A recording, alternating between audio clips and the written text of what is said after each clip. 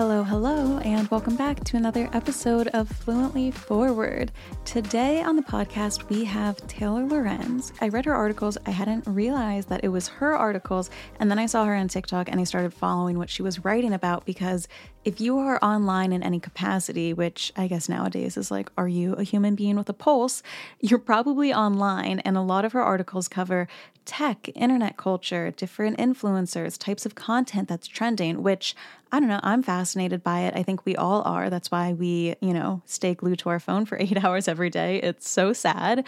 So some pieces that you might recognize Taylor from, she broke the news on Axel Weber. Trust me, I asked about him being a plant. I had to get to the bottom of the Axel Weber situation. She wrote the piece about the White House briefing TikTokers about the situation in Ukraine, which you probably saw the SNL parody of that. And then she also covers other issues like, what types of memes are trending and why, or how everyone was saying crop and story time in the TikTok comments. Why is that happening? Things like that. So we have a fun, pretty lengthy interview that I'm excited to get to. I ask her all about the ins and outs of internet culture, social media apps, different content creators that she's covered, Jake Paul, Axel Weber, Girl with No Job. And then we also do a little bit of blinds about reporters. So I know, who would have thought that there's blinds on them? We go over some blinds on Tucker Carlson. We go over some blinds on Julian Assange and also Elon Musk and how he likes to kind of fuck with the media sometimes. So without any further ado, here is my interview with Taylor Lorenz. Thank you so much, everyone. We have Taylor Lorenz on the podcast today. I just mentioned her at the beginning of the episode, but Taylor, could you give like a little bit of a background of who you are and specifically what you report on? Because I think it's probably the only section of a newspaper I would like ever read if I picked one up. That is really high praise. Other than the comics, but Yeah. So I write about technology and culture. I'm a columnist at the Washington Post right now. It's only my third week, but I was previously at the New York Times.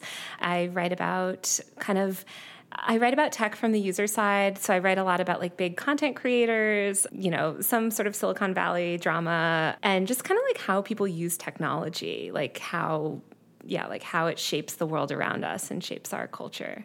Yeah, which I feel like we're just living in such a world where like AI is coming up, machine learning is coming up. Like I feel like this vertical is going to be kind of like 50% of our world in probably the next 10 years. Some of the titles you've written about, why does everyone on the internet want to die? How suicide memes took over the web. Months before Vine's demise, its biggest stars plotted their escapes. And of course, I'll have questions later on different creators that you've covered. What kind of trends on the internet? I know that you kind of grew up on Tumblr. I definitely did too. Fluently Forward was actually my username on there. No way. Yeah. So I'm curious, like, what type of social media app right now do you think is the biggest? Like, I think Tumblr has had its rise and fall, but I'm curious to hear your standpoint. I mean, I think, numbers-wise, obviously Facebook in the U.S. is more powerful, but I think obviously TikTok is sort of like where culture is right now. Yeah. It's kind of just like, it's very Tumblr-like where there's tons of niche communities, but also it's like doing things that leak out into the media and like really setting culture and music and entertainment. I don't think Tumblr ever really hit the masses that way, yeah. But I think it's more about TikTok and YouTube now than anything. Yeah, everything's very, very video focused. And I don't know about you, but when I was on Tumblr, I almost feel like the words used and like the ideology and the narratives on Tumblr are kind of similar a little bit to TikTok. Some people are like, oh, very social justice warrior, eye roll. But then it's also some jokes and comments that will literally like make you laugh more than the video itself. Do you think there's a reason why these two social media apps are like so similar?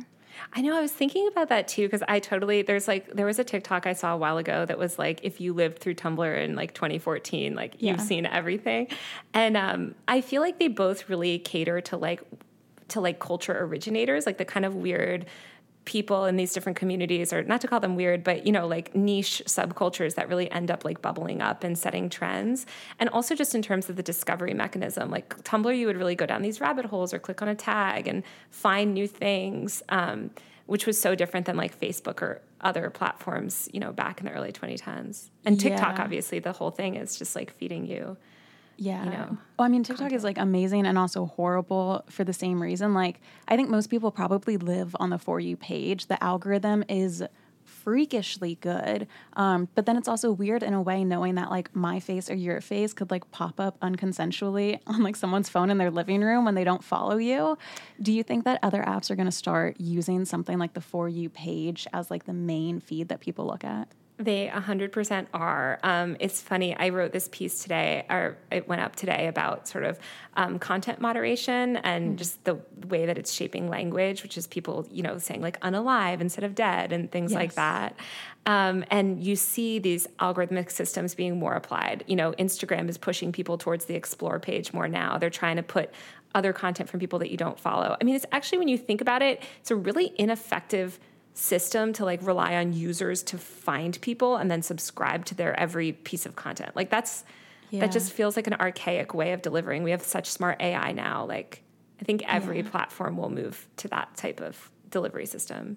Yeah, definitely. Because you have those apps, like you sign up for Twitter or like Medium, and they're like, you can follow these people if you're interested in sports, but like everyone skips past. Nobody actually does that. And you're so right with like unalive instead of suicide. For me, the weirdest word replacement that I've seen on TikTok is porn with corn. And then I always wonder, like, is a corn farmer, is their algorithm getting flooded with like random kink videos? And they're like, I don't know why. Like, I subscribe to corn. Why is this popping up?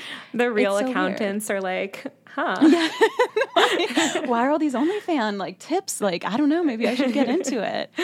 Do you think that TikTok is going to keep monitoring those words? I find it so funny that they monitor certain words, but like people are still going to talk about it. They're just going to go around it. Why do you think they focus on like diminishing these videos and banning people? That was like my whole like story. It's just like this type of censor, like, oh, I hate to use the word censorship, but maybe algorithmic censorship is what you call it, in the sense of like the way they're trying to moderate, like just makes people kind of talk in increasingly like obscure ways. I think it's hard. I think that they, you know, I think TikTok learned a lot of lessons from the backlash against Facebook in terms of misinformation and like having bad content. So they have an aggressive moderation system that, you know, I'm sure you've run afoul of. I don't know. I've definitely run afoul God, of. Like, yes. Yeah. And it's just things get taken down more easily. Now that's really good in a lot of ways, but I don't think it's like made TikTok much healthier. I mean, TikTok is still like, I don't think it's like significantly safer than YouTube. Yeah, like I've had people tell me to go kill myself, but the I is an exclamation point. I'm Exactly. like, okay. I'm like, Progress. now it's just like, yeah, now it's an excitable thing. And also like I have one friend who is a influencer here in the city, and there was someone who was following her and they found out her address and they kept spamming her address in the comments. So she had to go into the filters and like put her address to make sure it didn't show up. And I do really like how TikTok has the ability, like I went in there one day, my parents were laughing. They say that back in the day when they did like nanny net for like parental controls, they had to sit down with a glass of wine and put in like starting with A, like all of the most obscene words. And I did that for me. I'm like fat, slut, ugly. I'm like putting it all in there so I don't see it. And I'm pretty sure other apps don't have features like that. Instagram added it, but the problem with TikTok's version of that is the max is 50 words, and I maxed that out immediately. I could think of 50 words just using the letter A that I wouldn't want to see. And when you try and account for all the misspellings, like it's I don't know. They need to up that limit because people are so creative. They'll space the letters out. You know, if they want to say something, they're going to say it to you. There's no stopping it. 100%. And I think what also is interesting that Twitter has like the reshare, you know, retweet button. Instagram doesn't really have something like that. You have stories, but on TikTok, you have those stitch features. So I find that really interesting because everyone knows our attention spans are getting shorter, but on TikTok, you can take like 5 seconds, like the 5 worst seconds of someone's video, and then stitch it and have it misconstrue a completely different point. And I find that interesting where, of course, it gets good engagement, but it doesn't really make for good like information downloads. No, 100%. I mean, I think the information environment on TikTok is super broken. Yeah. Like I definitely worry about the fact that people are just getting their news there because so much is so misleading. I'm sure you saw, but like when all the Ukraine stuff happened, did you see all the video game footage that was being uploaded? Yeah, or footage from like 10 years ago. Yes. Yeah. And like people on TikTok also, I think because of the nature of the platform and the fact that you're seeing people's faces and stuff, like they literally just default believe everything on that. Like there's no like, I don't know. I just feel like other places like Twitter, things would get shut down faster. Mm-hmm. And TikTok, they just kind of have their life of their own. There's like a lot of people that are like, well, seems true. Like the Wayfair thing, you know? Yes. Like that just went on so much longer and like got so much more traction than I think it would have on like Instagram or Twitter. Yes, and I'm like huge into all those like child trafficking. Like the Epstein thing had me in a chokehold. And I remember when I found that, my sister-in-law, she works for NCOSE, the National Center on Sexual Exploitation. And I texted her immediately and she was like, that's not true. Like that's not how trafficking works. If I hadn't texted her, I totally would have put on the tinfoil hat and been like, let's get to the bottom of like these furniture fuckers and stuff. And I've also seen too, there was a joke photo that I saw on Twitter the other day. So I reshared it to my story and it said, Jared Leto is method acting in the hopes of playing a pedophile. And it was this joke because there's all these allegations against him. And I log on TikTok today and all of these people are sharing the fake news headline and being like, I can't believe it. Like he's gone too far this time. I'm like, oh my God, like that's satire. Like people just sometimes don't recognize satire. I've seen a lot of old Onion videos, like from the early 2010s, re-uploaded where people think that it is 100% real. And you can see the Onion logo like in the video. And people, I think maybe it's just like Zoomers don't know about the Onion, but I'm like, guys, this is not real footage. And then the comments will be off sometimes. And you're like, did you know what they're doing? There was that TikTok that got really viral and it was saying that, who's that kid's name? Like Mason, the yodeler, that he donated to like the LGBTQ and it got like millions of views. Everyone was like, oh my God, he is like our gay icon. And then a girl was like, I literally made that up. Like, you and I grew up in an age, people used to lie on the internet. Like, if you said a fact at the dinner table and somebody was like, where did you hear that? And you said, oh, on the internet, you would get laughed out of the room. They would be like, don't believe anything on there. And now it's a complete change. Yeah, it's crazy now. I run into that a lot with blind items, and I am so curious to get your take as a journalist. Obviously, the New York Times broke that first story about Harvey Weinstein, and I had been reading about him in blind items for years before it was talked about as this, disgraced director, this like complete creep, this abuser. And of course, a blind item is just a rumor. But I'm curious, do you think that journalists have ever used blind items to be like, here's a lead on a story? 100%. Really? You think they go to the website? I mean, I think good journalists investigate and like to hear. I mean, journalists love gossip. Like a good journalist loves gossip and like journalists swap gossip. And like there's a lot, that people, I think 100%. I mean, who knows if the reporters that broke that story like read the blinds, but I definitely think, even as someone that covers influencers, it's like something you keep an eye on because it's like a tip like anything else, right? Like people give tips all the time. Sometimes people just email you from spam addresses, but it's still something that you're going to like look into, Oh my God, absolutely. And also like, not to be that person, because of course some gossip is malicious, but a lot of the times I find that there is like a big inkling to gossip. The idea of spreading a rumor, that happens. The idea of starting a rumor is a lot harder. So I feel like misinformation can pass and travel, but I don't know. I've seen a lot of blind items come true in real time. So do you think celebrities would ever visit websites like that, or do you think they would just talk to like those in Hollywood? I have no idea. I was thinking of this recently because I was just talking to someone about my like life in LA, and like I'm not in traditional entertainment world, so I'm not like hanging out with A-listers like at all, like living in my crappy apartment. But I definitely influencers obviously read everything, but they're internet obsessed. I don't know, like if you're Jennifer Aniston level or whatever, like how aware are you of these things? Yeah. I do think having investigated certain blinds, like sometimes there's a kernel of truth, but it's like so misrepresented, or somebody has like, it's just like, I wish there was more like deep dives about like where these things started, because sometimes they have a kernel of something but then it gets so misconstrued into something else. Yeah, like the blinds about Jake Paul probably doing something negative, I'm like, I could believe that. And then I saw a blind about like an influencer hooking up with Mark Zuckerberg to get a Facebook deal, and I was like, I just don't think that one happened.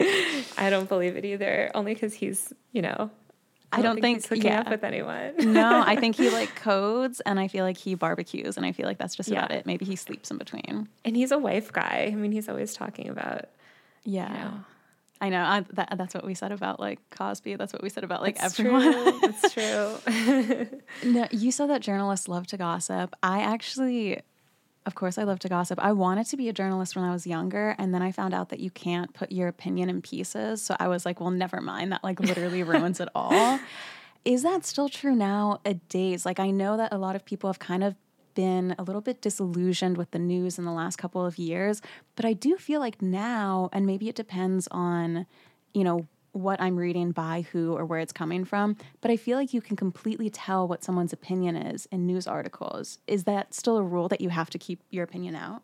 Yeah, it 100% depends on your role, like within the news organization. Like, if you're an opinion columnist, or if you're, I'm technically a columnist.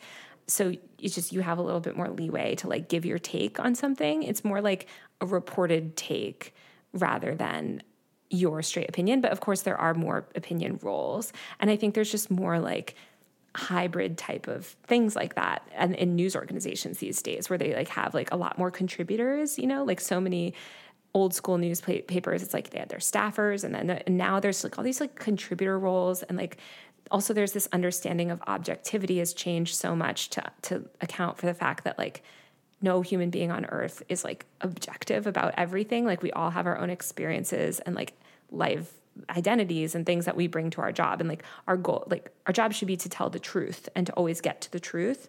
But yeah, it's also just like newspapers with the dawn of, the digital media boom in the 2010s, like a lot of them just like leaned really hard into opinion coverage because it does so well on the internet, that there's just more of that around now, like at news organizations. Yeah. I mean, I used to work at a healthcare company, and we would put out news articles for the doctors, and, the ones that got more clicks always did best for the marketing department.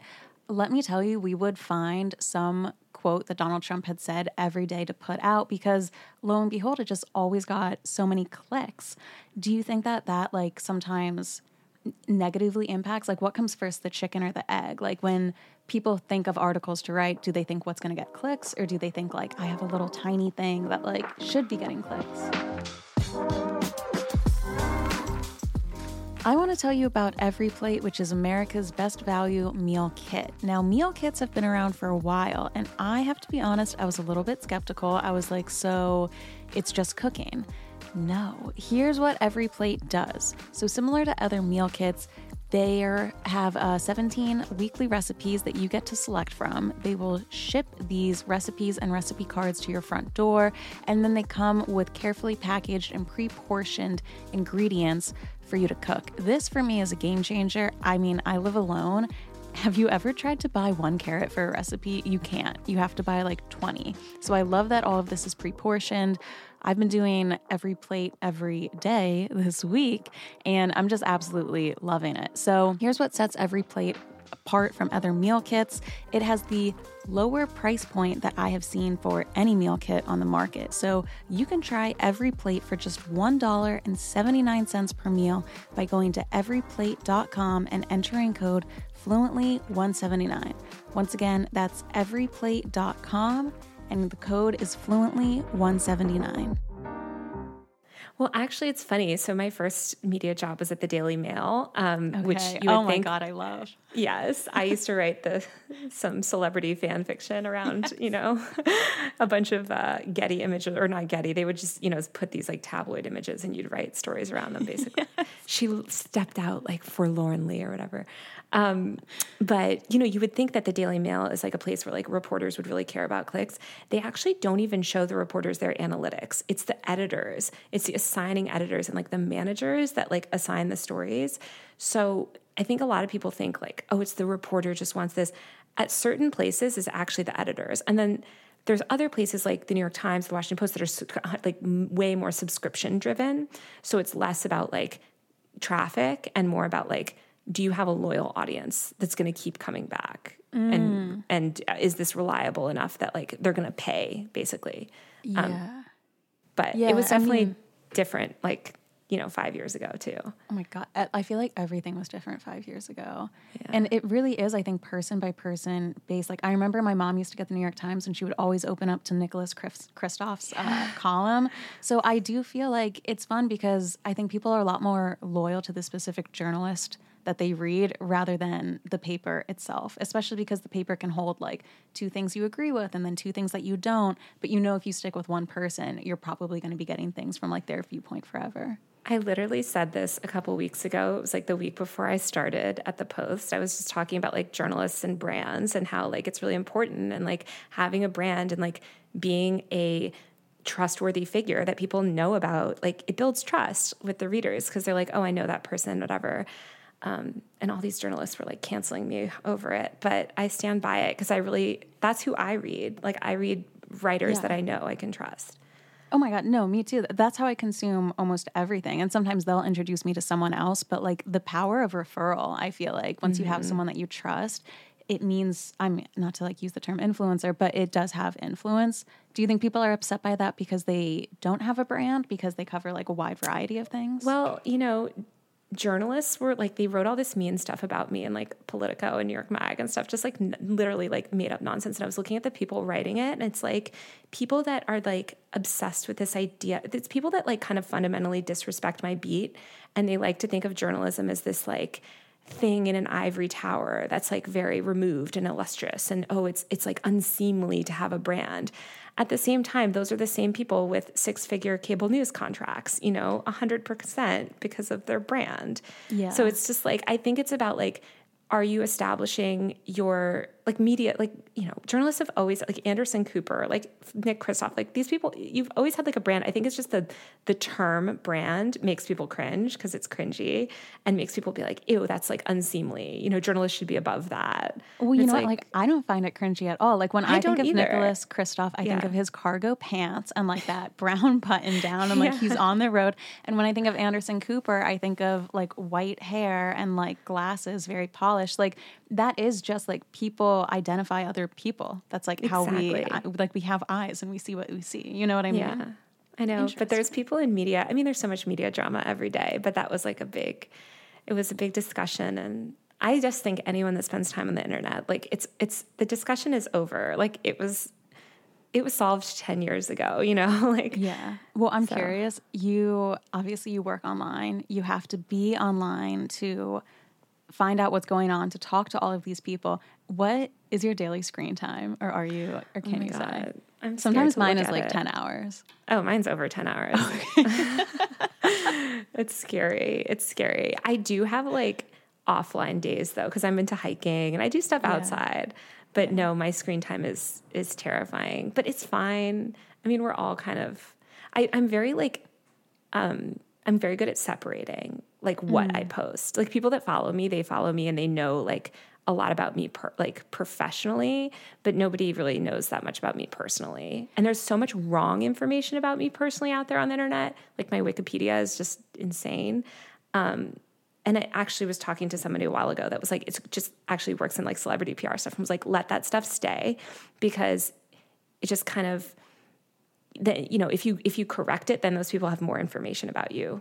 And interesting. So I don't, I don't know. I just kind of like to like keep my personal life like very offline.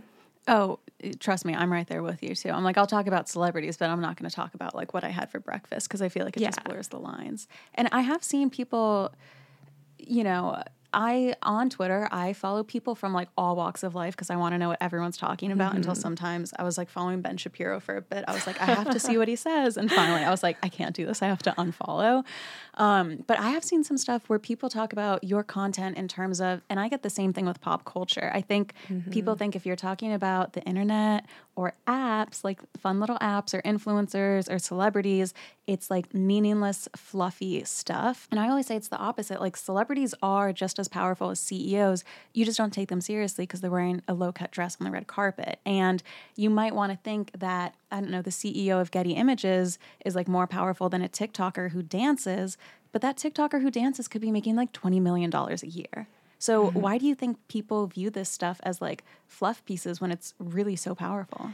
Yeah. I mean, this has been my entire career, Shannon, since I started. I mean, every step of the way is just trying to explain to people that they should care about this stuff. And smart people to like, anybody with a brain, in my opinion, is like, okay, obviously we should know this stuff by now. Yeah. But I think it's also just an effort to like discredit me and my work. Like I notice a lot of people that are pretty like far right doing that. And a lot of those people that criticize me, like, oh, she's writing about TikTok. She writes, teen gossip on TikTok, which is just not remotely in line with what I write. But then they have huge TikTok presences. They're the ones, that hiring TikTok editors. So they do take it seriously. It's just, they don't really want somebody writing about it. And I noticed that just with a lot of stuff. I mean, there was one big YouTuber that was really mad at me for a critical story and was just like, and she just writes silly stuff about YouTubers. And it's like, no, dude, I investigated your workplace practices in this business that you run, with 80 people. Big YouTuber was that? I don't know. I don't want to restart the drama with his fans. Okay. That's the other thing that I think is actually been pretty hard, or like, it's not hard, but I'm very used to it now, is like everyone that I write about has an insane fandom, and you're always going to make someone mad. So there's just so many like fandoms on the internet that my colleague, John Caramonica, who's a good friend of mine at the Times, writes about pop music. And it's, both of us have those beats where it's like, you're sort of endlessly dealing with some, group of people that are really mad at you for something. Well, it's also like, it's both sides of the same coin, right? Where like, let's take someone like Jeffrey Epstein, for example, right? There's abuse, there's horrible things going on all over the world. Now, let's say that there's probably like a teacher in Maryland who could be abusing a student. Small time, you could probably get that story, but it's, going to be on a smaller scale. Someone like Jeffrey Epstein, much larger scale, committing like much worse things, but because they're so big, the story's going to get squashed, or you're going to get sued, or someone's going to be following you if you do it. I think it's the same thing. People forget with like influencers and celebrities. I don't know. It's just like you have the average person. They have their flaws, good and bad. You give them, a fan base of 20 million, a bunch of power, a bunch of money, and you're like, oh, you know what? We gave them all the money and power in the world. I guess they're not doing anything bad. It's like, come on. Of course, these people are, but the larger the fish is, the more people there are to kind of like defend it. So 100%. do you get this a lot with each article? Do you kind of have to like turn your phone off for the day after? Yeah. Well, and I write about like, I mean, I definitely consider myself more of like a tech reporter. So I write a lot about like the companies and Silicon Valley stuff too. And like, I always have like a tech angle. So I get it, but I would say like, and I turn my phone off, I mean, rarely, but I like don't look at stuff if people are being really horrible sometimes. There's this journalist, Kat Tenbarge. Do you follow her? Yeah, she broke the David Dobrik story. Yes. Yeah. She's great, but like she's like real like influencer accountability. I mean, I do some of that stuff, but ultimately like my interest is really in tech, and she like, deals with all the drama channels and stuff. Mm-hmm. And it's exhausting. I mean, I definitely have had drama channels come for me, and PewDiePie made a video about me once, and it was like, it's bad, but it's like fine, Do you gain new followers when that happens? Because some people like the Kardashians are like, all PR is good PR. I know. I was thinking about that. I think it's like it puts my stories on the map. I mean, that's what people don't realize. Like these, if I write a slightly less than perfect, I can write like a very positive profile of like anytime you see your favorite person written about, like fans just go crazy, and they'll like rally, and I'm like, you're giving this story like way more legs than had you just ignored it. Like now everyone knows because you made it trend. All the time. I don't know if you heard about this, but Doja Cat recently talked about a YouTuber who had made a video talking about plastic surgery that she could or couldn't have gotten, and she made a 20-minute reaction to it. The video was all anyone could talk about. You know what I mean? Whereas otherwise, like, I don't know, maybe it would have gotten some views, but then like petered out after a couple of days. Yeah. So it is funny, but I mean, we are dealing with humans, and I feel like these are human emotions. So 100%. Some people that you covered back when you worked at the New York Times, you covered Axel Weber. Yeah. I have it on my pop culture bingo card for this year. I'm convinced that he's an industry plant. I know it's a conspiracy theory, but I'm curious, how did you get in touch with him? Was it the smallest apartment video that you saw? Like, do you just kind of come across people online and then decide to dig into them? Yeah, I had seen The Smallest Apartment, and I was like, I'm not writing about that. And also, I don't even believe that it's the smallest apartment, having lived in New York myself. And he kind of blew up. What did he even go viral for? What was he going viral again for? He tried to get into Juilliard. Oh yeah, that's right. He got his right, exactly. Yeah. And I heard that the Education Desk was going to write about it, and I was like, let me write this story because I know what's really going on, and like I'll find out if this guy, like what his deal is. And I did investigate his family. I did talk to tons of people that knew him, and his manager is actually Lil Tay's old. Do you remember Lil Tay? No, it sounds like a rapper. Yes, she was a 9-year-old rapper that ended up. Oh my God. I do remember Lil Tay. Yeah. So this guy that was managing Axel was Lil Tay's manager, and then Axel was at this party that a bunch of other people were at, and other industry people that I know, like other influencer managers, were at. So I was like, well, why is he at that party? And then I was like, oh, the manager brought him to LA. Anyway, I got the full backstory. So it's so funny because when people say industry plant, it's like, was he like plucked to be this person? No. But once you have like one in with like this, manager that knows a lot of people, you're like sort of put into this system, and then there is a scaffolding around you where suddenly you're getting all of its stuff. And I wouldn't say it's like a plant, but it's certainly like if you get on that, it's like stepping on an escalator, right? Yeah. Like if you get that first step on, there's suddenly the PR people want to work with you, suddenly and he's definitely, that's happened to him. Yeah, people don't notice that behind the scenes. It's like, oh my God, why is Charlie Puth talking to him? Why is he on the Kelly Clarkson show? Well, like he got a manager, so like that's what managers do. But I think what baffles me is in talking with his family, did you ever get an answer like, why would you eat street cabbage for dinner? Why would you build a snowman without gloves? Do you think he just lives to be the most frugal person? Or do you think that parts of it are like, this is now my brand on TikTok, so like I purposely need to like take off a jacket before I leave so I'm cold or something like that? I think he's like, and also having interviewed him, I think he's genuinely like pretty quirky guy. Yeah. Like he's a pretty kind of quirky. I'm trying to figure out the right words to say, or something like that. Yeah. Like, and I do think he does stuff for the bit 100%. Obviously he could just move to Queens or something, or get a roommate. Like what? But at the same time, I was asking him that because I'm like, why? If you're not trying to go viral, like what is this thing? Yes. And I think he's so idealistic. Like it reminded me of people that like I grew up, watching Sex and the City, and I'm from New York City originally, but these people would just move to New York and be like, I have to live in Manhattan or have to whatever, right? And you're like, you don't actually. And that's such an idiot like version of what you think Manhattan life is like or New York life is like. So I feel like he's kind of naive like that. And then he definitely found success and now has made it his whole personality kind of.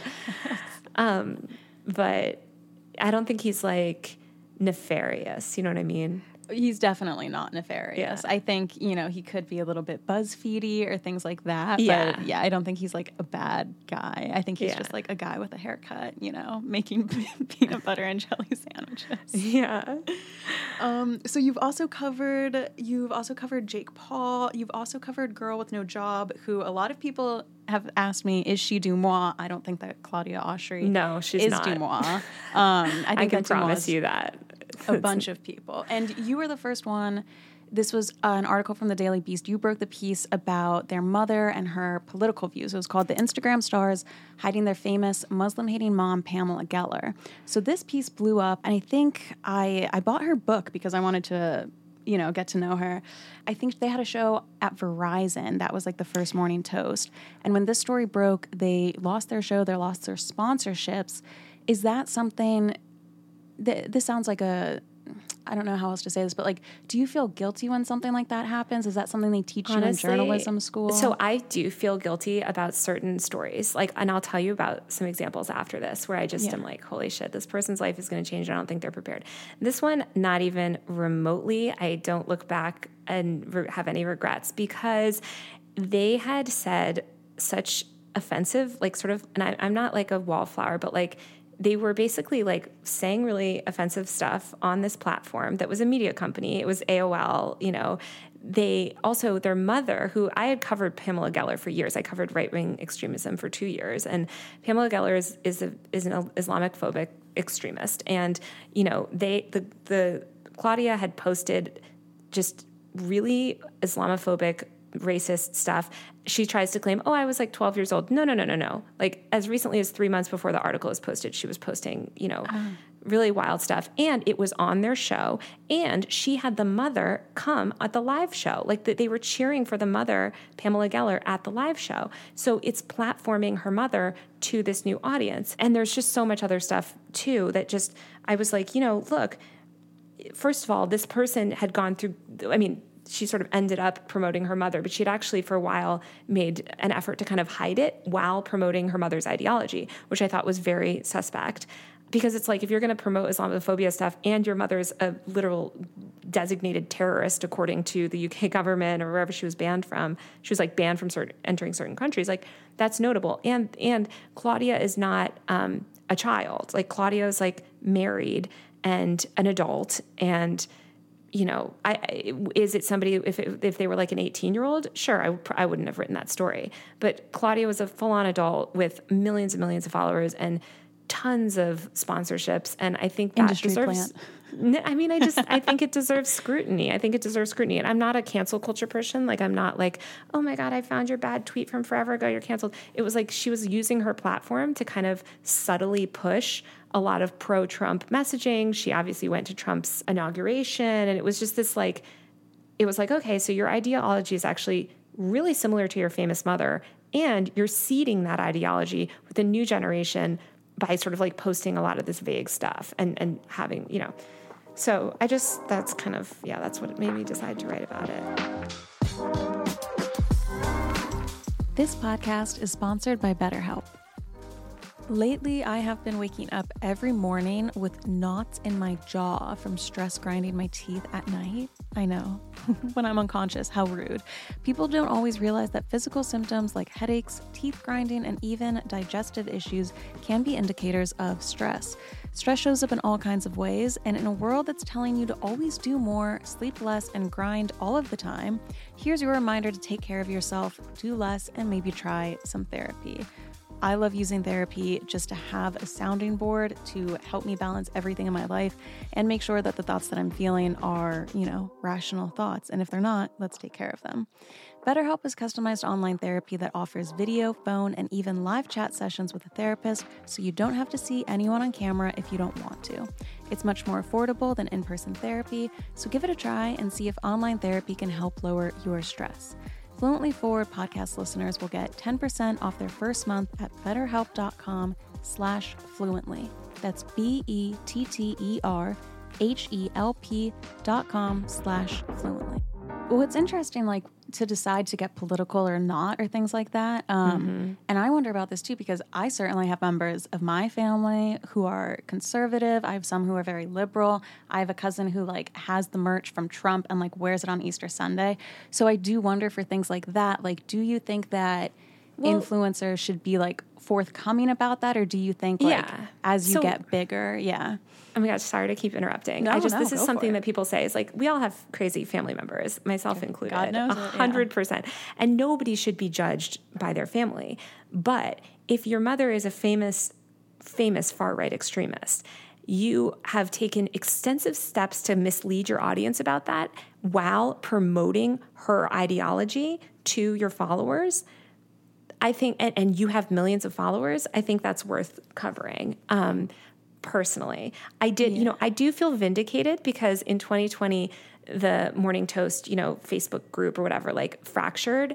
And did you read that long post from one of their biggest fans? I've seen it, like the open letter. I haven't read it though. Yeah. There's just a lot of the fandom ended up coming around. And I still to this day get messages like, wow, we actually see like kind of what she was doing now. Interesting. Yeah, because I did post a video, just like a clip of her, and a bunch of the comments, this was the first time I had heard of it, were like, oh no, not this. Like, you have to go read the article. And I was like, what article? But speaking of gossip, I mean, that every single person at AOL had like gossiped about that for years. And just, it's been like, this is crazy. But they couldn't cover it for Huffington Post because the girls had this weird relationship with like Tim Armstrong. Like, I still am so unclear. Their father had some weird, have you ever like dug into their family history? It's very weird. I know that their father was like very wealthy and he passed away. Yeah. Yeah. And they have some sort of like friendship with Tim Armstrong, which is sort of how they got, I mean, they got this show that like, who's Tim Armstrong? Oh God, he was running like AOL back then. He's like a big business executive. Yeah. Gotcha. And so is that a story you got from gossip? Would, if you want to talk about industry plant, like that is the definition of an industry plant. I did get it from gossip, from people just being like, you know, that's so crazy that this is their mother and that she's doing this. And I was like, why hasn't anyone written about that? And I was writing for the Daily Beast. I mean, would I write that story for the New York Times? No, I don't think so. But, you know, would I have written it 5 years, when 2017, I'm like, what year was that? I think I wrote it 2017 or 2018. Like, yeah, I think, you know, they were ascendant, they were influential, they were clearly aligned with certain things. And it was, I stand by it. I know people, I mean, I've people debate me on it and their fans hate me for it, but I really, you know, you don't have to love every story that I do, and it's fine. And if you disagree with a story that I wrote about an influencer and you think that I wronged them, like, that's fine. Not everyone has to agree. It's a little bit of a different story because I think they're both successful today, right? You know, I think they didn't. I mean, it didn't affect them at all. It literally didn't. I mean, their show got canceled. They ended up actually making even more money, and now they have huge. I mean, they're thriving. So I literally caused no major harm other than exposing this thing, which I think is worth talking about. Yeah, it's like a Kardashian situation. Yeah. So someone else, I think this was a year ago, Tucker Carlson talked about you on his show. Just last Friday, he's always talking about me. He did a whole segment last Friday. He's always talking. He's crazy. But yes. Well, we cover blind items on this show, and I was wondering if I could read to you a couple of Tucker Carlson's blind items. Yes. Oh my gosh, people send me them sometimes too, and they're so good. They're pretty good. So there's one that I already covered when I did an episode of Modern Family, because there was a blind item. People who listen to the Modern Family episode might know. It says about Julie Bowen, who played Claire Dunphy on Modern Family. This A-list, mostly TV actress on a hit network show is going to be really disappointed that she split from her husband, but that married conservative commentator she has been hooking up with for much of the past year during flights back and forth to NYC is sticking with his wife. Have you ever heard that one? Ooh, I have not. I've not heard the marriage gossip. There was a bunch of other ones. Speaking of cable news channels, this married conservative nighttime host might want to think about the promises he has made to this staffer so she would sleep with him. When he can't deliver, things will get ugly. I would just assume I watched, what was it, that piece about the people at Fox News, and I watched the morning show. Is like, I just assume everyone who's a TV anchor is sleeping with someone. I feel the same way. TV people are another world. I was talking to my friend who works in TV earlier today, and just like how much I don't want to. It's such a messy world, and you have people that are real, like they're seen as talent. You know what I mean? And like it's just different when you're a writer. Like you're kind of like, you know, like writing behind your computer or whatever. Whereas like TV, it's just like these big personalities, and a lot of them are very narcissistic. You know, they want to be in TV for a reason. You'd have to be. It's like the same thing as a politician, you know? Yes. Like, if you want to be looked at every day, even influencers, you know? Like, if your goal is to be famous, there's probably a little bit of a screw loose there somewhere, I think. Yeah. So there's also blind items about Julian Assange. What's your view of him as a fellow reporter? Oh, my God. I really have no view of him. I don't have an opinion on him. I feel like wasn't somebody recently...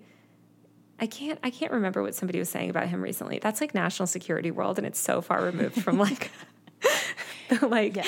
YouTube. You know, I'm not on Julian Assange internet. Yeah, it's a what did you call it? A beat? It's a different beat. It's a totally different beat. Yeah. But I'm sure the NatSec reporters. I mean, there's so much like tea in that world that is. Yes. Well, he has been linked to Pamela Anderson. I heard that actually. They have like a friendship, but we basically have a bunch of blinds saying if you believe this foreign-born former A-list syndicated actress is who is in contact again with the imprisoned journalist, she was told that an attempt was made on his life 2 weeks ago by poisoning his food. We've heard from like Putin and a bunch of people threatening journalists. Have you ever felt like you like were being watched or like you had to be careful? Shannon, I have like multiple stalkers and like it's very dangerous. I mean, I was assaulted when I was covering Charlottesville. I was punched in the face while watching Heather Heyer literally die. I mean, it was this horrible. I was covering Charlottesville. I was actually live streaming to 3 million people. I was working for The Hill, which is a political news site at the time. I was covering right-wing extremism. And James Fields like plowed the car, through the crowd. And I was like maybe 3 feet away and it was crazy. And this guy came up and clocked me in the face and it dropped my phone. And actually that led me to end up I don't know what took over me, but I was so mad. And I grabbed him with like a death grip. Like, when your mom's mad at you, she like digs her nails in. Yes. I grabbed his arm and I wouldn't let go. And I kept shouting for the police to come over. And the police obviously came and it got crazy. And I ended up in the police station, the only journalist that was in the police station when James Fields was brought in, who's the guy who, mowed down the crowd. So that led to, all of these conspiracies about me, that I was a deep state actor and that I wanted to get assaulted because that means that I could be in the police station and I knew he was innocent, but it was a cover up or whatever. Because at first they didn't know. I mean, at first, really, the police were like, was this an accident? Did he get scared? Was it intentional? Now we know it was intentional. But anyway, because of that, I was all these QAnon forums and everyone was like, she's a deep state actor. And I got a lot of crazy stalkers. And then even to this day, I still have, just being a journalist, you get a lot of like people that get really crazy. I can only imagine. I do TikToks and I've seen some crazy stuff. You write legitimate articles, so I could only imagine how many freaks there are. There's freaks out there. Oh, deep freaks. Yeah. And I went from Charlottesville to like just a couple weeks later actually to cover Milo Yiannopoulos' Free Speech Week at Berkeley where Pamela Geller was spouting crazy stuff. So it's just a small, terrible internet. If I had that, I'd be like, I'd like for my beat, I'm going to do cooking, please. Could somebody transfer me? Well, I was just like, Jake Paul is nothing to me, like I've dealt with the worst. There are some blinds about Elon Musk and journalists and things like that. Ooh. Have you heard anything creepy about him trying to interfere with journalists or anything? Yes. Well, he's sort of like notoriously interesting. And my colleague Ryan Mack at the New York Times covers Elon. And he's just a very weird guy and I think engages with the press. Like I think is interested in engaging in culture and will actually respond to people. I don't know. I've read the gossip about him. I don't know him. I have emailed with him before, but I've never met him. So, ooh, what's he like over email? He was fine. Yeah. He sends you a meme. He only communicates and edgelord memes. He did respond to me in a meme when I reached out to him for this story about memes, about him stealing memes and monetizing them. And I actually included his meme response in the story. Because he has he's one of those CEOs that actually checks their email address. And if you email him, he will sometimes just respond. And journalists know this. It's honestly, Tucker Carlson too. It's everyone has their his email and phone number. And sometimes they'll just respond. And have you ever spoken directly to Tucker? No, I have no interest in that. But I do have him in my phone just in case, I don't know, something got really crazy. Yeah, it would be good to see that caller ID if the call is coming in, I bet. Okay, so Elon's blinds, these were two interesting ones. It seems like he's kind of obsessed with the press. So we had one blind that says, if you are a journalist or a public figure and you own a car from this company, they have every bit of information from you and who your contacts are and who you have been emailing, and they are not using it for consumer purposes. And that's about him and Tesla, which I totally believe. All these tech companies. It's like Uber was famously doing that with journalists that were critical of Uber, and Facebook. All of these. That's the reason I tell sources, especially from tech companies, I'm like, just leave your phone at home. If you meet with a journalist and you work at one of these tech companies, because they also track their own employee, they'll see where the journalist is. And I meet people. I've had first meetings when someone's going to leak me something where I just don't. I sometimes will walk to meet them or park somewhere and walk far away and like leave my phone in the car just because I'm just paranoid. Well, trust me, I'm a conspiracy theorist. I'm also very paranoid, but does that ever scare the shit out of a source? Like I just finished watching The Dropout, and when the whistleblowers were talking about Theranos and they're all losing their sources, and it's like, oh my God, of course you can't handle the legal fees. Like, have you ever taken like a psychology class or like how to coax someone to give you the truth without like scaring them away? No, I mean, you do like lose people. It's like 10% of the stuff that you want to report, you can actually report. Like there's always that thing in journalism. I mean, I don't have a Tesla or anything, so I'm not like that paranoid about my car, but there are all of these like digital safety things where you're like, do X, Y, Z, or if someone reaches out to you, you have to establish trust with anyone though. It's just like, it goes back to trust and just like also them knowing that they're going to get the story, like you're going to do the story right, you know? Yeah. Like if they give you something. I mean, that was the thing when I listened to this interview with Frances Haugen, who leaked all of the Facebook files or whatever to the Wall Street Journal. And oh my God, everyone when that came out, like at New York Times, is like, why did she leak it to them and not us or whatever? And, she talked about it and she's like, literally just, I thought I wanted to make sure that I had someone that would speak to the international harm of Facebook. And I guess got in touch with this journalist that she felt like really would include that in their story. So sometimes it's just as small as that, like, hey, I read something that you wrote a long time ago and like it resonates or whatever. Yeah. But Elon seems particularly obsessed with the press. Like he's very like online about it. Very much so. I mean, obviously he got that 9% stake in Twitter now. Yeah. So I guess he's diving into the world of social media, which I don't know. I feel like if you think about it, cars and then space and then social media, and then it's kind of all over now. Whatever. Business tentacles.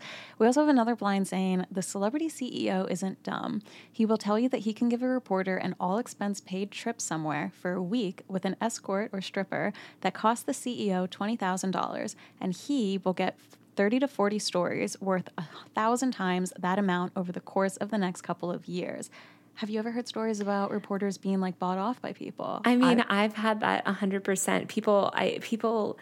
Well, I've not had it where like someone wants to send me to a private island, but one thing, if you're writing critically about someone powerful, I mean, 100%, the first thing they'll do usually is say like, ignore that story. I have the real story, and like, I'll leak you some really crazy stories.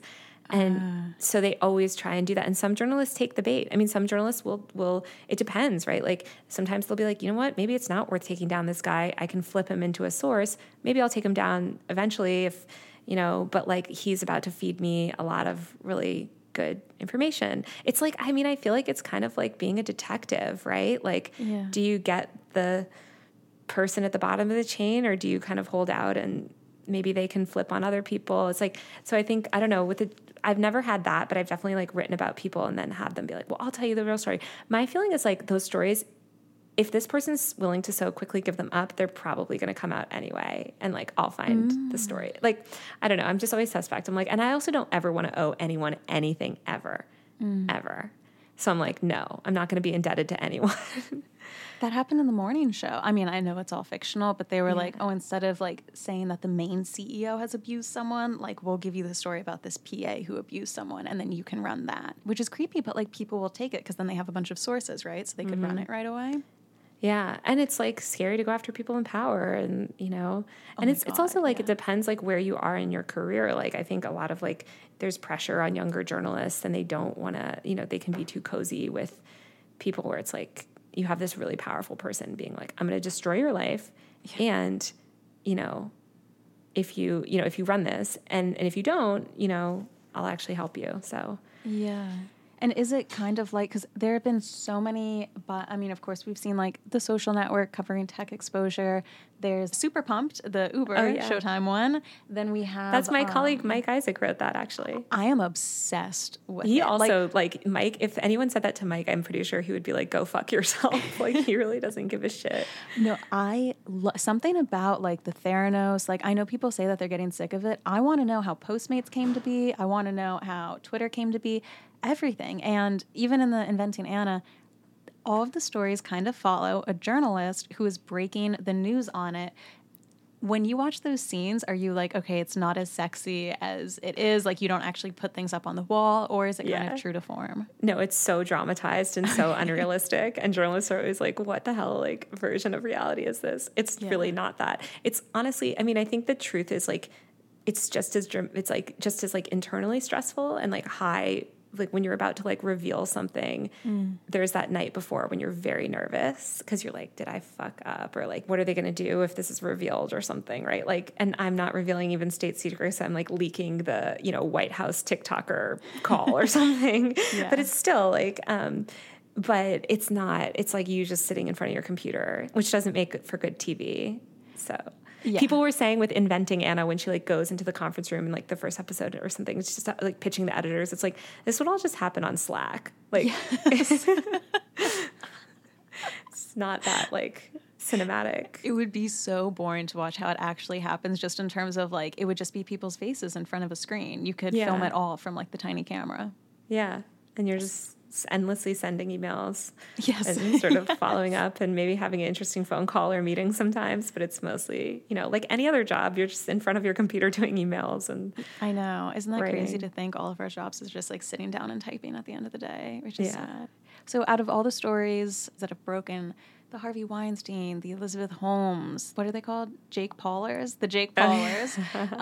What story, like, in the last 10 or 20 years do you think about and you're like, oh, if I could have broken that or if I could have worked on it, like, I just think the reveal was, like, so incredible. Oh, my God, that's such a good question. I mean, I love, like, it would be fun to work on stories that, like, really shock you. Yeah, like the turnaround ones. Yeah. Well, I'm so bad at like recall. I can only think of like recent things like these scammer ones. Yeah, I know the scammers. Something is going on with like the Tinder swindler and Anna. Like if there is a kind of halfway sexy narcissist, someone's like, we have to put them on Netflix immediately. Yeah. So. Well, I'm so interested in this whole like content. There's so much drama in journalism right now about IP rights because all of these journalists are getting their stuff turned into, TV series and Netflix is scooping it all up, and journalists don't get a cut of that. So, you break the story. This is why John Kerry left the Wall Street Journal, because if he had stayed, he wouldn't be getting any money. And normally, I've had my stuff optioned by huge studios that use it as the basis to maybe do a scripted project or whatever, and you might get like $5,000 like for once if the show actually gets made, but just for getting it optioned. Someone optioned something I wrote at a website years ago recently, and I don't get $1. Really? So how do you go about getting your IP? I just remember Alex Cooper from Call Her Daddy being like, you got to get the IP. I didn't even know what it meant back then, but I was like, IP is important. Exactly. And this goes back to the whole like journalist versus like brand. It's like these companies are like really trying to seize control, and a lot of them have entertainment divisions now, and they don't want to cut journalists in. So it's a fight that you have to kind of like fight. If you work at the New York Times, you're never going to fight them. Like they're just going to own the IP for everything. But if you do like a book, sometimes you can own it. So sometimes you can take your reporting, make it into a book, and then the IP, you split it like with your employer. Yeah. But it's all like very complicated, and it was never a really big issue until streaming came along, because streaming is just hoovering up so much content and so much is being developed. So yeah, but I don't own my IP, unfortunately. Yeah. I got to become somebody like Kara Swisher, like somebody that's like big name enough, they can negotiate those deals, or they're like a permanent like contributor. Like Jessica Pressler, I'm not sure if she's a contributor or not, but you're not on staff. Once you're a staffer, they just own you. Gotcha. So. This did not answer your question at all. I'm trying to think of big, shocking stories. Yeah, you're like, but it would be big enough that I would own it first. It's a very realistic way to look at it. Yeah, I'm like, if I ever have something that big, I'm gonna have to like, do some work behind the first scenes or something. Yeah, finesse it so that I like can retire for once. Maybe you can make it an ebook or something. Well, I find, and it used to be different. I back in the 90s and stuff, I think journalists used to get this. Like the original Saturday Night Fever was based on a New York Magazine story. Yeah, about a night out at Studio, whatever it's called. 54. Studio 54, yeah. So it's like there's so much in Hollywood. Hollywood, they really like existing IP. So they'll just like even if they want to do something on like an influencer or something, they'll buy the rights just to like make it more sellable. Yeah, I think I heard that happen with Caroline Calloway or something. Oh God, I wonder what's going on with her. Yeah. Yeah, she like sold her life rights away. On your podcast? No, with Julia Fox. It just came out today. Oh, really? Oh, yeah. I have been meaning to listen to Julia Fox's show. It's a trip. Yeah. Caroline is sweet. I've definitely met her and I like her. Her like Reddit, she has this like hate community on Reddit that like hates me for some reason. Well, I think they just hate everyone. I talked about her and they were like, I don't think that they liked what I said. I just don't, it's called you snark. Can't live and die by, exactly. It's called snark for a reason.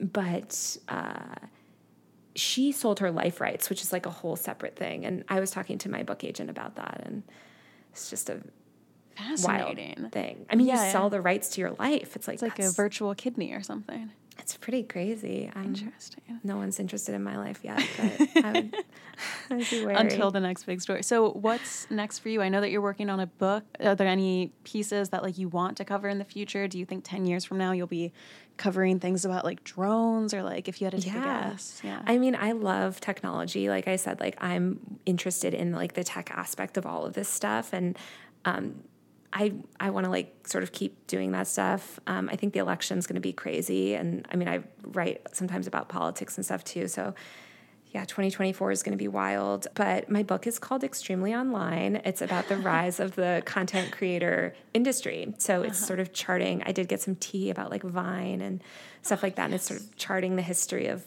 this whole world and the companies that defined it. I'm so excited for that. And you know what? If I had to do a pop culture bingo card for like what will be talked about, I would guess deep fakes are probably going to be like in the next couple of years, we're going to start seeing those, I think. It's so crazy the stuff that they can do. Have you seen the new AI thing? Did you see the big like, wait, Shannon, you're going to lose your mind. There's this new, I can't remember the name of it, but it's this new thing where you basically type like avocado teapot and it will come up with 100 generated drawings. Images that look real. I saw one on Twitter. Someone was like a bunny detective reading a park in a Victorian mansion, and they drew it perfectly. I was like, oh my God, like so cool. And also like, I'm terrified. Yeah. And like, you have to think about if you're an illustrator, like seeing that, like, are you going to be... Yeah, if someone was like, type in a celebrity's name and like a blind item would pop up, I'd be like, we have to destroy that thing. Like, well, do you follow Tromois? Yes, Troy because Dumois has me blocked, so I follow them because I'm like, it's like a little taste of it. So funny. It's so funny. It's so funny. Everyone I know in LA is like obsessed with it and sends funny like fake tea into it. Yeah, I send one in every week where I'm like, this celebrity had diarrhea at Carbone, and they never post it. I'm like, maybe one day. One day we'll get on there. All right, so where can everyone find you? I know, of course, you are on TikTok. You're also on Twitter. Anywhere, of course, you're on the Washington Post. Yeah, read my work on the Washington Post. Send me ideas for stories. I love tips. Somebody sent me that TikTok yesterday that went viral about the TikToker. People thought that 2 TikTokers were living in Bin Laden's compound. But the big, there's this estate in LA that was the Bin Laden family compound. Oh, okay. And these 2 like TikTok gays like made this thing like, this is our new place. And it really did look exactly like the compound because it's the same color, but it's actually just a place in Hollywood. But I was about to drive over to the compound. I was like, oh my God, did they buy this? Wow. But, they didn't. But anyway, I love going down those rabbit holes, even if it doesn't work out. And I'm on TikTok, Instagram, Twitter, everywhere. Just Taylor Lorenz. Should DM you tips or email you tips? Yeah, DM. Okay. I never check email. It's all spam. So yeah, or just DM me if there's anything like interesting. I mean, I don't cover celebrity gossip, but I've gotten way more into it in the past couple of years, to be honest. So yeah, if I find anything that's how I found you. Yeah, I'm glad you did too. Well, I also found you too because I completely agreed with your West Elm Caleb take where I was like, a couple of videos. I'm like, ha ha ha, how crazy. He's dating everyone. And then brands were like making ads about it. I'm like, we need to calm down. Okay, thank you for agreeing with me because people really did not agree with me on that. Like a lot of people. People get feral online. Yeah. People get crazy. And I was like, I remember I was like, should I take these videos down? Like, am I on the wrong side of history? And then I was like, no. And I feel vindicated like now at this point because it got so crazy. Yeah, like it was, I think for the first couple of hours, it was like, oh yeah, this is funny. Wow, he's like dating everyone. And then like once people in Australia are like, we need to do something about West Elm Caleb. I'm like, you're not even close to the same zip code. I saw a real estate agent in like North Dakota or whatever making like a drama video about it, being like, this man needs to be fired. I'm just like, what? I know. This is an extreme. And I get it. Yeah, we've all been triggered, but goddamn, that was he sounds like a shitty guy, but also I was just like, the reaction was crazy. But yeah, so TikTok, Twitter, Instagram, whatever else comes next, drone world, I'll be on it. Great. Well, thank you so much for coming on, and I'm excited to see where things go, and I'm excited to read that book because, yeah, if anyone is extremely online, I am there with you. I will send you a copy as soon as it's out next year. Yay. So. All right. Thank you so much for coming on, Taylor. Yeah, thanks for having me. All right. Huge thank you to Taylor for coming on and speaking about all of this. I highly suggest following her on Twitter and TikTok. It's just, I like being in the know, you know? I like to feel like I'm on the cutting edge of shit. And like I mentioned at the beginning, I don't really read the newspaper. I don't really know what's going on in science and politics, but if it comes to the internet and celebrities, I feel like I can do my part there. So that's what I try to be aware of. Now, a few things to talk about in terms of pop culture and what's been going on lately. I feel like, you know, take a shot if you're tired of hearing Will Smith's name, but we do have news about Will Smith. And as I'm recording Friday night, this is new on the internet. So my take, I haven't even vetted it with the public, and I don't know if everyone's going to agree with it, but let me tell you the Will Smith news. Will Smith has been banned from the Oscars for 10 years. Will Smith has been banned from attending the Oscars for the next 10 years for slapping Chris Rock. The Academy basically said that Will Smith will not be, quote, permitted to attend any Academy events or programs in person or virtually, which, by the way, I mean, that has to be the Oscars. What are they doing? Throwing like a benefit lunch or something? Anyway. However, he'll keep the Oscar for his role in King Richard, and he won't be barred from future nominations. Smith responded by saying, quote, I accept and respect the Academy's decision. I'm just thinking now, how funny would it be if Will Smith responded by just tweeting the palm emoji 5 times? Oh, I'm sorry. I think it would be funny. My take on this, I think this is kind of extreme. Granted, you know, you don't want to slap someone in an award show, but to be banned for the next 10 years, I don't know. I would say ban him from the next Oscars, the next year, but I don't know. You just think about people who have been committing these egregious sex crimes for years and years on end, and everybody knew it. And, you know, Harvey Weinstein, didn't I read somewhere that he has 80 different Oscars? I think I saw that. So I don't know. To me, it seems kind of insane. And I don't know if this means that he won't be eligible for an Oscar. Like, honestly, nobody even watches them anymore. So I feel like it's both too much and also, I don't know. Honestly, I feel like Will Smith, the whole situation is talked out. I just think banning him for 10 years is like a little bit crazy. Okay, we have some news on Hailey Bieber. I saw a tweet. I'm going to put up a poll on Instagram because I'm curious to know if other people agree with this or not. But I saw a tweet that was like, Hailey Bieber has literally no vibe. Like, zero vibe, zero opinion on her. She sways me in zero direction. Like, I've never met anyone like her who literally is so neutral. It fascinates me and I want to put her in a lab and study her. I wholeheartedly agree. Like, this is, and I mean it to be neutral, this probably could be like the worst thing that you could ever say about a person, but I just feel like Hailey Bieber is there. You know what I mean? Like, she's there. So anyway, we have a little bit of news about her. She is confirming the launch date of her beauty brand, Rhode, Rhode, which I think was her middle name or maiden name or something like that. I only think of the Rode microphone when I hear it, but whatever. Now, this is interesting. It says, the entrepreneur, which, I'm sorry, the entrepreneur, it's not even out yet. Can we just like calm down? Why not just say the nepotism baby? The entrepreneur. Anyway. The entrepreneurs, I'm sorry, like I can't even take it seriously. Hailey Bieber says she's aware that there's an oversaturation of celebrity beauty lines on the market, but she believes that Rhode is, quote, going to be something refreshing and different. Rhode will sell products like skincare, perfumes, hair care, and makeup. Doesn't really sound all that different to me. All of which will be affordable and priced under $30. Okay. Now we have a little bit of a difference. Bieber had previously revealed, quote, Rhode has been in the works for a very long time. Who gives a shit? Sorry. Just all of these celebrities. Ugh. Also, tell me if you agree there's nothing more annoying than an influencer or a celebrity being like, something big is on the way. Like, I know I kind of did that when I teased my episode with Perez Hilton, but when they're like, going into a meeting right now and it's so big and so huge, but I just like can't tell you about it, but like you'll know soon. It's like, shut the fuck up. Anyway, Rhode has been in the works for a very long time. I don't know. We'll see. I guess everybody liked Rare Beauty and everyone thinks Fenty is great too. I haven't tried either of them because my skin just like, it cannot with makeup. It really can't. Too much rosacea. Another quote from Hailey Bieber too. Hailey Bieber reveals why she gave up runway modeling. She revealed that a quote, really bad experience with a casting director shook her confidence and made her give up runway modeling. During the interview with Allure, on whose cover she will appear in May, the model added, model? I thought she was an entrepreneur. The model added that she didn't want to, quote, feel bad about myself in this space because I feel really good about the other work that I do. Therefore, she decided she would not put herself in a position where she would feel small, which is kind of ironic because I think the job of a model is to feel and look very, very small. Now, here's what I will say. Honestly, props to her. I think we all felt in the Bella Hadid article where Bella was talking about how it was such mental fucking hell to be a model. We were like, why are you doing it then, girl?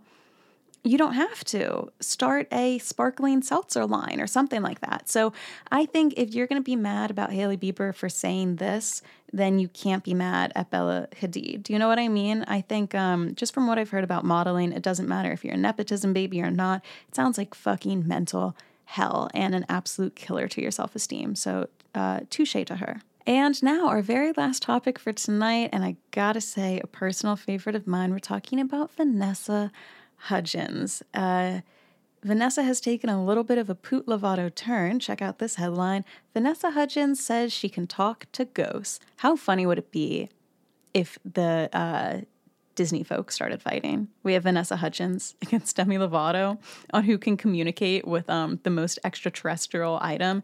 Because I think Demi Lovato was singing to ghosts or something. Anyway, let me tell you more. Vanessa Hudgens recently revealed that she's had, quote, a lot of experiences with ghosts and spirits throughout her life and used to keep her paranormal sensibilities to herself. The actress has accepted that she sees and hears things and has now decided to accept her ability and lean into it. She also talked about her spirit box. That's what I call my vagina. A tool that helps scan radio frequencies really quickly. In 2011, Vanessa Hudgens said that an unearthly presence visited her. What I have to say to that is, you go, girl, you go.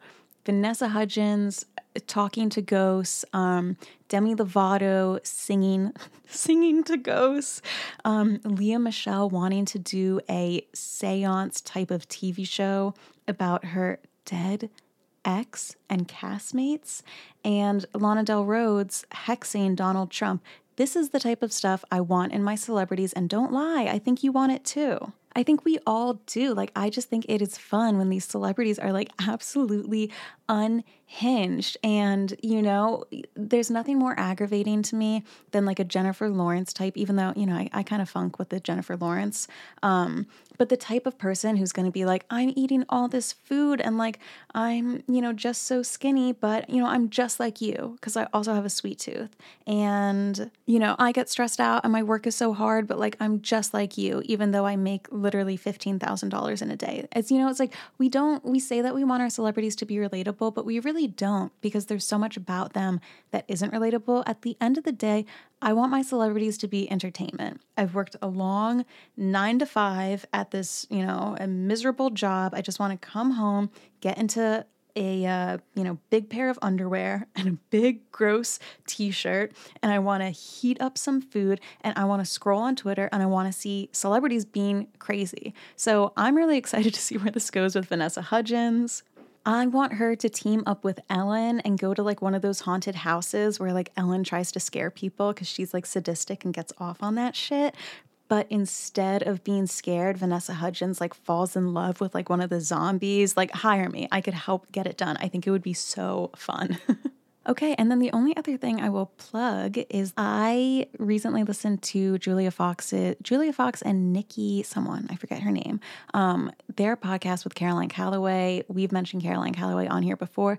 Please go check it out. It was a trip. Like I said, you know, I live for the entertainment, and it was a very entertaining podcast. So it's just like a fun thing to have on as you clean around the house. So also fluentlyforward.substack.com. Every Friday, I send out a newsletter and we kind of keep the previous episode going, where we can kind of talk in the comment section over there about the episode. I'll reveal more blinds from it that didn't have time to make it in. Also, we do have a subreddit, reddit.com. No, that's not how it works. Well, whatever. The Fluently Forward is the name of the subreddit. You'll find it if you know Reddit. I pop on there sometimes, and it's another place to chat with people about the episode. So thank you very much for listening, and I'm very, very excited for next week. You probably know already if you follow me on Instagram, but we are having Perez Hilton on, and let me just say, it's going to be a trip. So get ready for next week, and thank you so much for tuning in. I will see you guys later. Bye.